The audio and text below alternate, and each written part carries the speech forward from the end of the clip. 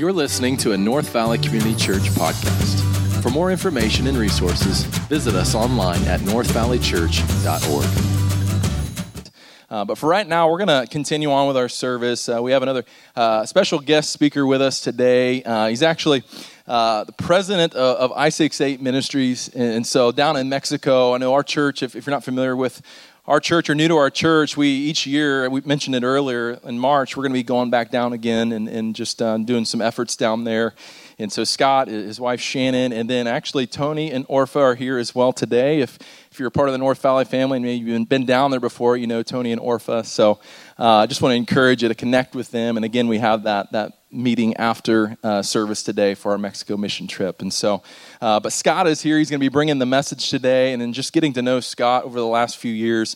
He's a man who just has a passion for the Word of God and loves talking about it, loves teaching it. And so I know I'm excited to sit under his teaching today, and hopefully you guys are as well. So right now, would you join me in helping welcome Scott Swartzentruber?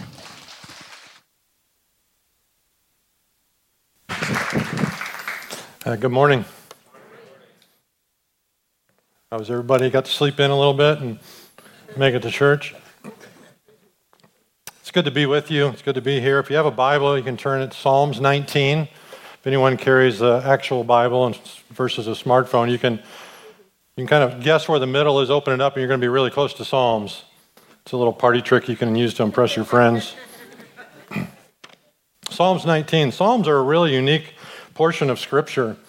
What they are is they are poetry that was written and then put to music and then sung as worship songs and praise songs to God. And so they would write out a truth and they would rhyme it with another truth, and then that would become a worship song. And sometimes they would just contrast a truth with another truth to make the point of the truth very clear. And so the Psalms are full of truths sung to music and sang as praise songs to God. And even today, for generations that's been true, but there are music groups out today. I have an album from, I think, Shane and Shane, and they took a bunch of Psalms and they put them to music. And it's just a great way to learn Scripture, fill your mind with Scripture, memorize it, to know what is true, is take Scripture, put it to music, and just listen to it and sing it. And so that's what the Psalms really are. And there's 150 of them, and about half of them were written by a guy named David. And David wrote the Psalms 19 that we're going to study today. And we know a lot about David's life because a lot of it is recorded in the Old Testament. From a young boy to an adult to a man. And David was a son and a brother and a father and a husband and a friend. And he was a warrior. He commanded armies. And he was a soldier, and he was a composer, and he was a dancer. And he was a man's man that had a lot of passion, and he was a worship leader. And he was a lion killer, and he was a giant slayer. And he was anointed king of Israel, which was God's people, and he reigned on the throne of God's people for many years. And he's also in the lineage of Jesus, our Lord. When God promised Abraham in Genesis chapter 12 that a descendant of his would reign on the throne forever, meaning Jesus, David is in the middle of that lineage. You've got Abraham and you've got Jesus, and in the middle there is David. And so he really had a remarkable life. There was nothing mediocre or average. He experienced all of life. From the highest highs, he had tremendous victories and triumphs, and he had incredibly painful tragedies and loss. He lost a son. He was betrayed by his best friend. He had it all.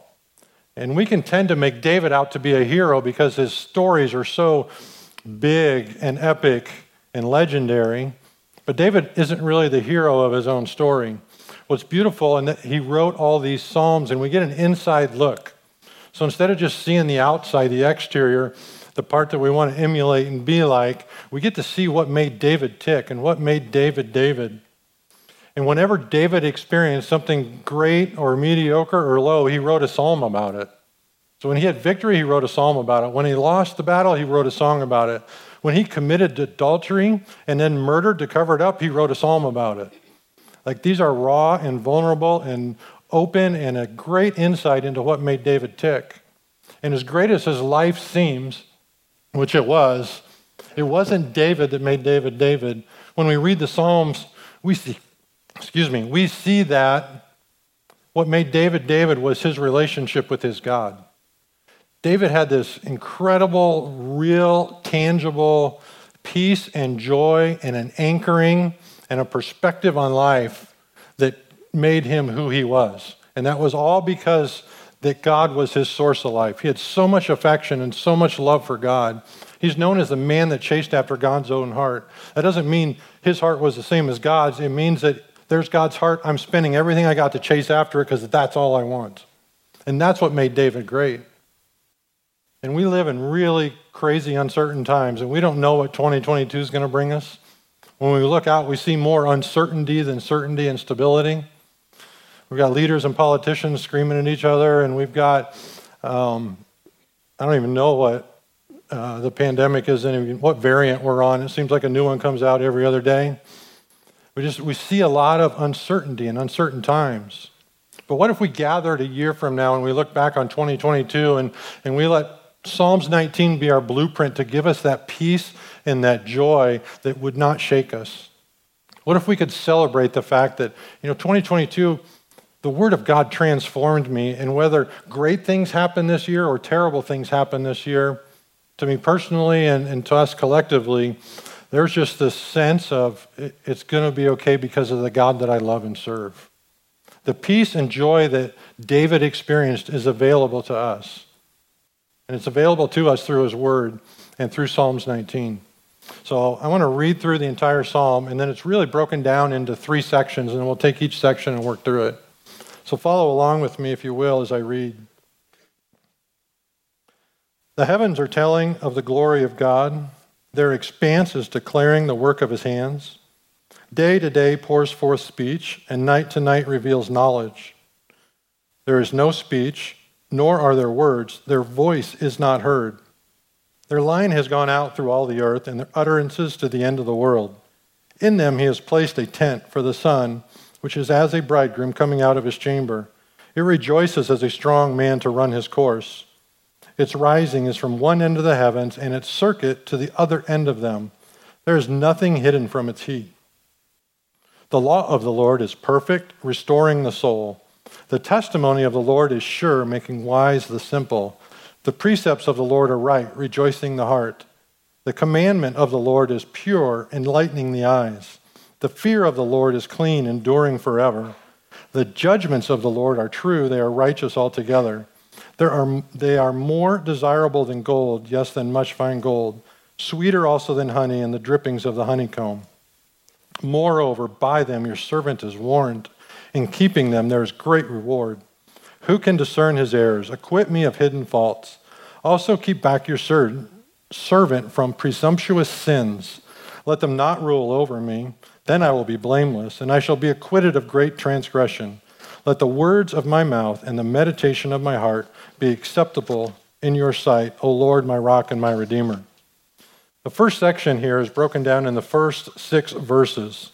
And we see a collection of words here that give us insight into what's being said and what we need to see. If you look at it, you're going to see words in each verse that talk of a certain subject. The heavens are telling, they are declaring, there is speech, there is a revelation of knowledge, there are words, there are things being heard, and there is a sound. And if you were to collect all those words and try and put a category in, what would the category be? It'd be something along the lines of communication.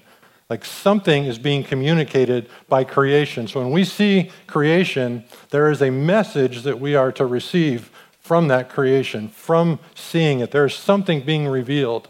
And what is it that's being revealed? Behind creation is a creator. So when we see the sun rise in the east and set in the west, and we see the rain fall that makes the flowers grow and the grass grow and make it green, we're to think, wow, what an amazing creator there must be. What an all-powerful, amazing creator there must be. It's one thing to appreciate nature. I love being outside. I love hiking the mountains and going to the ocean. But it's an entirely different thing to receive the message that creation is sending us. To miss the message or ignore the message is to fail before we even begin.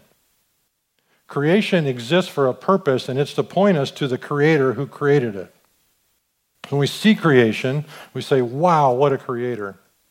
Romans 1:20 helps us by saying that everyone, For since the creation of the world, his, meaning God's, invisible attributes, his eternal power and his divine nature, they have been clearly seen, being understood through what was made, so that they are without excuse. That all people are without excuse, because you look at at creation and think, well, what possible other explanation is there?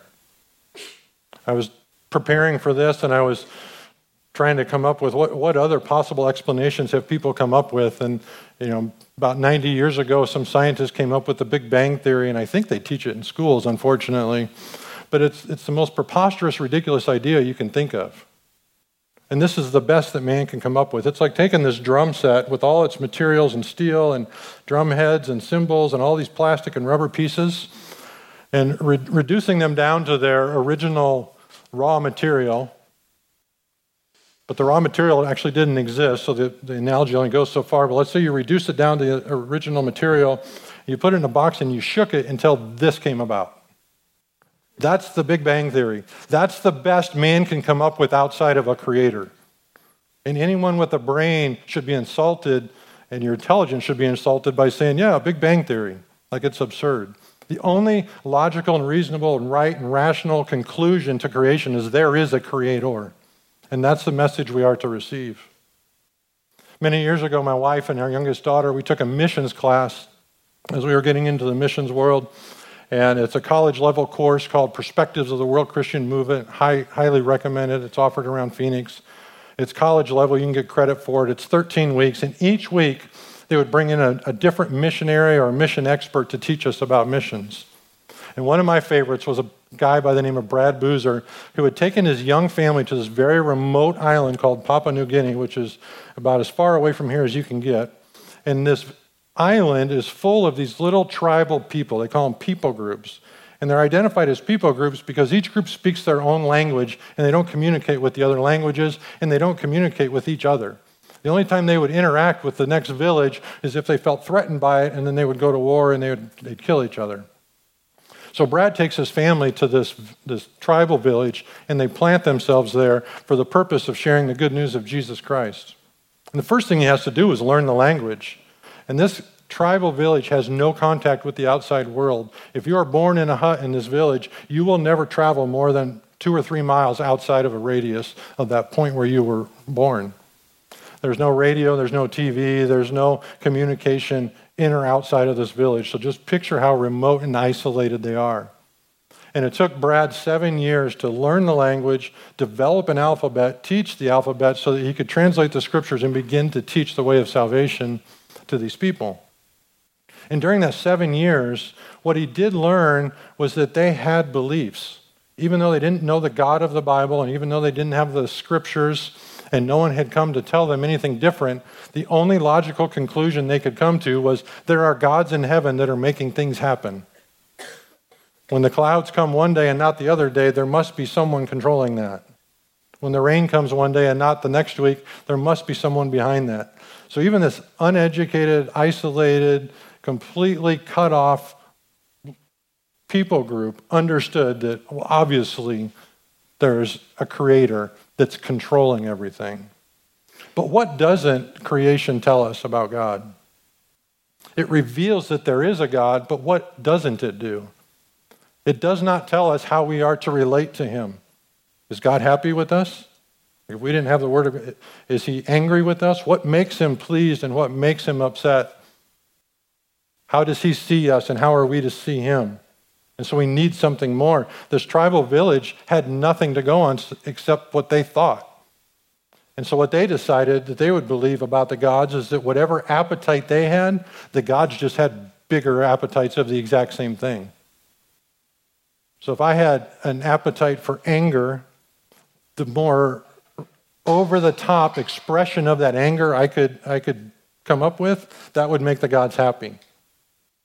One of the most horrific stories, I won't share all the details, but had to do with a sexual appetite and the things that they would do in the name of the gods in order to make them happy. So imagine that every time you were hangry, you just went nuts, expressing your hanger to everybody, and that made the gods happy. That's what they concluded. They had nothing else to go on. They knew there were gods. They did not know how to relate to them or how they saw them. And so we need something more, and that leads us into the next section of our scriptures. The next 3 verses talk about the Word of God, and this is what theology experts would call a special, specific revelation of God. Creation is general, and everyone sees that, but the people with the Word of God get a specific and special revelation of God. And I want you to see in these 3 verses that there's 2 lines in each verse, so there's 3 sets of 6s here. There's 6 names for the Word of God. There are 6 declarations about the Word of God that go with those names, and then there are 6 promises connected to that. And we don't have time to go all through them, but I want to just read to you the 6 names of the Word of God. It is the law of God, it is the testimony of the Lord, it is the precepts of the Lord, it is the commandment of the Lord, it is the fear of the Lord, and it is the judgments of the Lord. These are all names for God's Word, for the Bible, for Scripture. When we say any of those things or the things I just said, we're referring to God's Word. And we need to understand what God's Word is. 2 Timothy 3:16 says, every single word of Scripture was inspired by God. That word actually means breathed out. It came from His mouth. Like the Bible is not man's opinion about God or assumptions about God or discoveries about God. The Bible, the Word of God, started with God, and through the power of the Holy Spirit was given to men to write down so that you and I could read it, understand it, comprehend it, and be saved by it. So the Word of God starts with God. It literally came right out of His mouth. And when I recognize that and acknowledge that, it just kind of makes me tremble a little bit when I hold this. Like it is a powerful book that changes lives. And then I want you to see the declarations that it makes about itself. It is perfect, it is sure, it is right. It is pure, it is clean, it is true. Words are important, and sometimes words lose meaning. If we study each one of these words, we realize how rich and deep and the significance of what's being said here. And then there are 6 promises that go with it. It restores the soul, it makes wise the simple, it rejoices the heart, it enlightens the eyes, it endures forever, and it is altogether righteous. I want you to see 2 things in this section of Scripture that we're looking at. One, I really want you to feel the weight of what the Word of God is saying about the Word of God. Like it is making some astronomical claims about itself. I have this silly analogy that keeps coming to mind, but imagine that the Word of God is in the interrogation room being interrogated. What do you have to say for yourself? Think of the old Jack Nicholson and Tom Cruise movie where Jack Nicholson is on the stand and he starts yelling, "You can't handle the truth." Like I'm imagining that kind of scenario. Word of God, what do you have to say for yourself? And it lists out these declarations and it lists out these promises. The interrogator would be like, you belong in an insane asylum. The claims you're making can't possibly be true. And yet the Word of God is making them. It will restore the soul. It will make us wise. It will rejoice our hearts. It endures forever. Not one word of this book will ever go away. And so we have to decide, is that the weight that we place on the Bible? Is that what it means to us? Is it the actual bread of life? Or do we treat it like a vitamin or a New Year's habit of, oh yeah, I should read my Bible and I should exercise and I should eat better and I should... It doesn't fit in that category. It is either the living Word of God or we just need to throw it out as pig slop because it's completely worthless. It doesn't give us a neutral ground. It's like, yeah, I kind of sort of like the Bible. If that's the posture, then you're not reading what the Word of God says about itself. It brings life. It is the bread of life. And so that's the weight of the Word of God. And does it have that weight in your daily life, day in and day out? Is there a dependency upon the Word of God? You know, we go without food and I can tough it out for a few minutes, right? It's like, oh, I'm getting a little bit hungry. I'm going to pretend I'm not. You know, it doesn't last very long. And then pretty soon my wife will be like, hey, what's going on with you? And it's like, I'm really hungry, right? We want that same type of hunger for the Word of God. I want people in my life to notice What's going on with you? It's like, I haven't had time to get into God's Word today. Oh, okay. Well, go do that because I don't like you right now. I want that to be true of me because that's the power of the Word of God. The second thing is I want to work through one of these verses and just, how does that work? How does it make these claims and how does it tangibly work in our lives? So we'll just take a look at the first one there, which is verse 7. The law of the Lord is perfect, restoring the soul. And by law of the Lord, again, it's a general name, can be considered for the Word of God, the Scriptures, the Bible. But it's also a little bit more specific. We can look at maybe the commandments when it says law. What are the specific commandments of God? You know, the first of the 10 commandments is love the Lord your God with all your heart, soul, mind, and strength. And it's of the Lord, and it's perfect. And we need to understand perfect. I learned a lot by studying this. When perfect, it doesn't just mean there's no mistakes in it. It means it is completely and entirely sufficient. There are not 10 ways to get to God, and He's given us 9 of them, and we're all left on our own to figure out the 10th way. Everything we need to know to live a holy, pleasing life to God is right here. And this is under attack. The sufficiency of Scripture is under attack today. We're like, hey, the Bible, but I need a self-help book, and I need a life coach, and I need some business leadership, worldly wisdom, which isn't really a thing.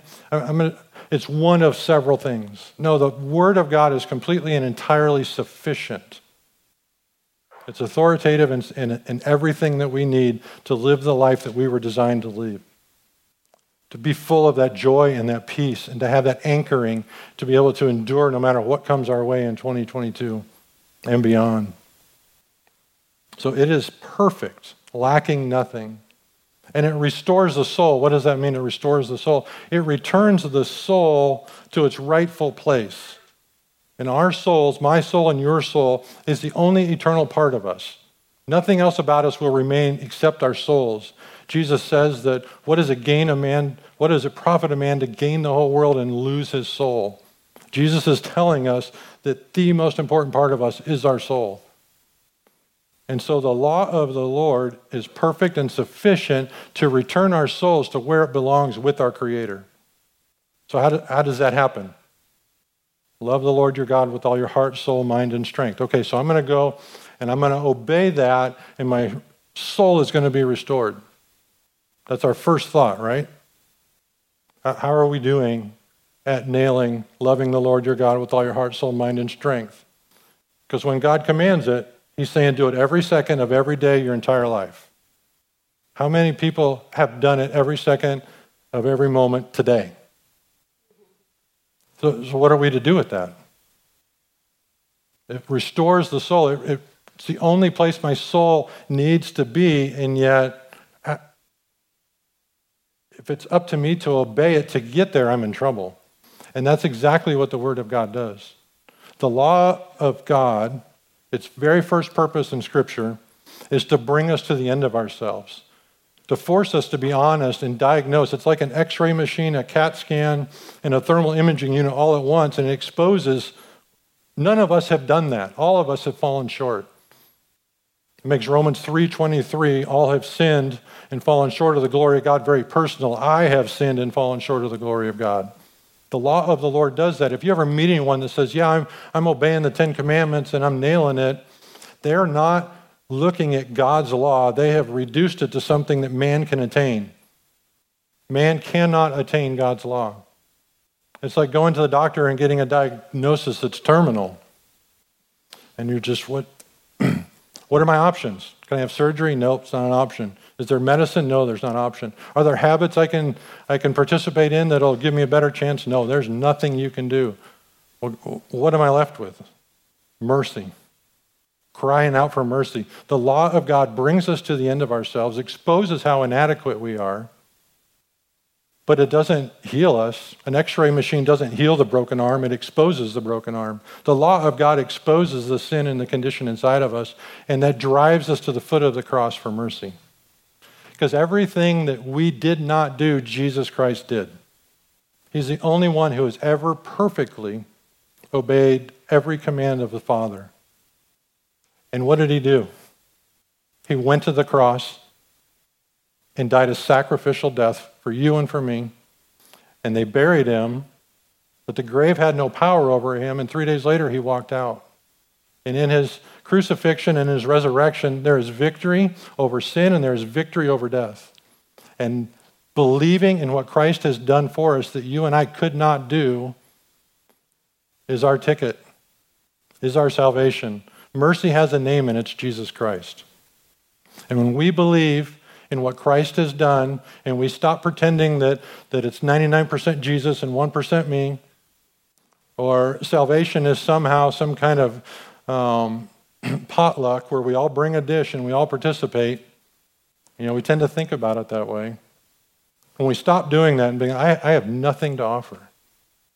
It's mercy I need. In that moment, we are given the righteousness of Christ. And when God sees us, he sees perfect righteousness that only Christ had. It is ours by believing, not by doing. It is ours by trusting and relying, not by doing. And so the Word of God, the law of God, restores us because it brings us to the end of ourselves. Going back to our friends in Papua New Guinea, when he got the language translated and put an alphabet together, he didn't translate it, but he made it so that he knew it and so that the people could read it and understand it. He taught a system called creation to Christ. You start in Genesis 1 and you get to Christ. And he did Genesis 1, and God created, and they stopped believing in all these false gods that they had believed in, and they were just really excited about this God that had created everything, because every time he creates something, it is good. And yes, that's amazing. And then they get to Genesis 2 and creates Adam and Eve, and they're even more excited. He would teach, and then he would let them sit on it and stew on it, and he just really wanted to make sure that they understood what was going on. And so they read Genesis 1 and Genesis 2, and they're just on cloud 9 because now they know who God is. And they're so excited to read the rest of the book. And they get to Genesis 3, and what happens in Genesis 3? Eve is tempted by the apple. And Brad's teaching them, and they're on the edge of their seats, and they're screaming at him, Eve, don't eat the apple. Don't do it. God's going to be so angry with you if you do it. Don't do it. And she takes a bite of the apple, and they lose it. They're just no, and they understand that Adam and Eve's sin is our sin, and we've inherited that condition. And they're just devastated. They're just a wreck. And so Brad continues on his method of allowing them time to absorb it and internalize it. And so he stops teaching for a couple of days or a couple of weeks, I don't remember how long, and then he starts to notice that all these tribal men have changed their daily routines and habits. And they're not taking care of their crops, and they're not out hunting, and they're just kind of moping around. And he's like, okay, I need to find out what's going on here because I've never seen this in the 7 or 8 years I've been here. So he gathers everybody together, and he's like, guys, what's up? And it's like, well, we see how good God is, and we see how sinful we are, so what's the point of trying to continue living? God just needs to kill us now because that's what we deserve. Brad's like, okay, I think you get it. I'm pretty sure that you understand and comprehend your condition before God. And let me tell you, there's a Savior coming later in the story, and he's going to make everything right. And they're like, really? Yeah, really. Okay. So let's read about Noah. Oh, he's the Savior. No. Hold on. It's not Noah. He's pointing to the Savior. He's not the guy. Okay. And let's read about Moses. Maybe he's the Savior. And that's him, right? Nope, it's not Moses. Is it Abraham? Is it David? Come on, Brad. Give us the Savior. Give us the Savior. And it's like, we'll get there. And when he got to the Savior, when he got to the life and death and resurrection of Jesus Christ, men they went crazy, and they gave their lives to Christ, and they were baptized. And to this very day, there's still a church in that place where years ago, 20, 30 years ago, they had never heard the name of Jesus. That's the power of the Word of God. That's how it works in their lives, and that's how it works in our lives. And so that moves us into this last section of Scripture where we really get some intimacy into how David sees himself and how he sees himself before God. And if we read these words, we get a picture of his tone and his attitude and his posture. He refers to himself as a servant that is being warned. Like, who can discern his errors, he said. Acquit me of hidden faults. David's saying, God, if you don't help me, if I don't have your word, I'm going to love the things that are trying to kill me, and I'm going to hate the things that are trying to save me. Like, you got to help me. I need your word. I am dependent upon your word. So we see this great picture and posture of humility and dependency and neediness in David, which is the only appropriate response when we see the all-powerful God of creation and we see what our relationship with him is like through his word. We cry out for mercy and we're given mercy. We're given the perfect righteousness of Christ. The only possible conclusion to that is humility and dependency and praise and worship. A Christian that walks in pride or a Christian that walks with a strut and says, look at me, look how great a Christian I am, is not a Christian. They don't understand how this works. So there's this deep humility. David understands what the treasure is. He understands where his salvation is found. David understands his enemy. And I think that's a big one. A lot of times we treat our sin as if it's kind of a pet lion that we're keeping in the living room, and it's okay, it hasn't bitten me yet. It's okay, it hasn't eaten me. But then you read the story, it's like, where'd that guy go? Well, the lion devoured him. Well, why did it do that? I thought it was his pet, because that's what lions do. Lions eat people. Sin kills people. Its only purpose is to steal, kill, and destroy your life. Sin is not your friend. Hate sin and love God. David understands that. When we read God's word, we understand who our friends are and we understand who the enemy is. We understand who's lying to us and we understand who's telling us the truth. And so we get this picture of God's servant, which is beautiful. We get the creation of God reveals creator. We get God revealing himself through his word. And then we get the right response of us as Christians. And so if you have been here, if you've been a Christian for some time or for a long time, I have two special encouragements for those of us that have called ourselves a Christian a long time. One is we tend to forget how our relationship with God works. We tend to go into a mode of, I was saved and now I'm going to go about my life. Like, as if Jesus is handing out admittance tickets to heaven. Like, okay, thanks for the ticket to heaven. I'll see you when I get there. I'm going to go about my life. I got this. But we don't see that in Scripture. We don't see that in Psalm 19. We don't see that anywhere in David's life. The Christian never outgrows dependency upon Christ. We are so dependent upon him for our salvation, we'd never outgrow that. In fact, mature Christians, maturity is seen in an increased dependency upon Christ. Not an independence, an increased dependency. When we come to realize how needy we are and how unstable everything is and how dependent we are upon God, and we go to him for absolutely everything, no matter how silly and small it might seem, when we go to him, that is revealing a maturity that we have as Christians. So we grow in dependency. There's many great preachers have said this before me, and I think it's very important to repeat, that the only thing you and I contribute to our salvation is the sin that made it necessary. That's all we bring. Christ does everything. We just cast ourselves upon him.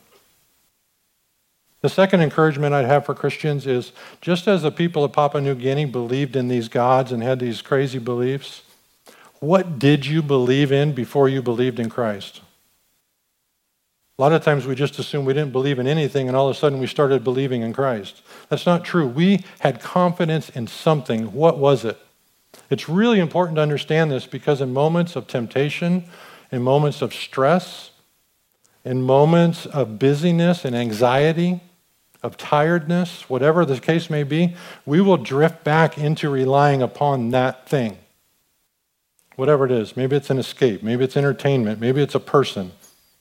Like, oh, I've got this situation. I'm gonna go run to this person. Or maybe it's a relationship that's really difficult to handle and it's causing a lot of emotion. Like, I'm gonna go escape. I'm gonna go binge watch Netflix for 3 days. Or I'm gonna go drink, or take medication, or I'm gonna eat a whole box of ding-dongs. You know, what is it that we went to? Identify that so that when we're in those situations and we feel the draw to lean into that, we're like, no, I'm not doing that. Stop. I'm going to repent and I'm going to turn to Christ. Okay. And tell him. Like, God, everything in me wants to go eat a box of ding-dongs, but I'm not. I'm going to go to you. I want you to be tangible. I want you to be real. I'm depending upon you. Our dependency in Christ increases. And so identify what it was you did believe in so that you don't fall back into it. And if you're not a Christian and you're starting out the new year by visiting us, I'm so glad that you're here. My encouragement to you is today is the day of salvation. Don't clean yourself up. Coming to church doesn't get a box on the right side of the ledger for you. We're glad that you're here to hear the word of God and how it works. But bring whatever you are to the cross. Bring all your sin and all your shame and all your failures and all your wreckage and all the people you've damaged. Bring it all. Say, here you go, Jesus. Here you go. Attempting to clean it up before coming to Christ is like my 2-year-old grandson dumping out a bottle of syrup and trying to clean it up with a dry paper towel. Can you imagine the mess that would make? That's what we look like when we attempt to clean up our sin. No, we need the Father to clean it up. We need to go to Christ. And so let's acknowledge God. When we walk outside and we see the beautiful campus, let's acknowledge God every day. Let's dive into His Word every single day. And let's increase our dependency upon Him every moment of every day. Let me pray for us. Father God, we love you. We thank you for creation. We thank you that it points to you and reveals you. We thank you for your word and that you have revealed to us how we can be in right relationship, how our souls can be restored to you. God, we thank you and we praise you and we love you. In Jesus' name, amen. Thank you for listening. To become a supporter of North Valley Community Church, give today at northvalleychurch.org.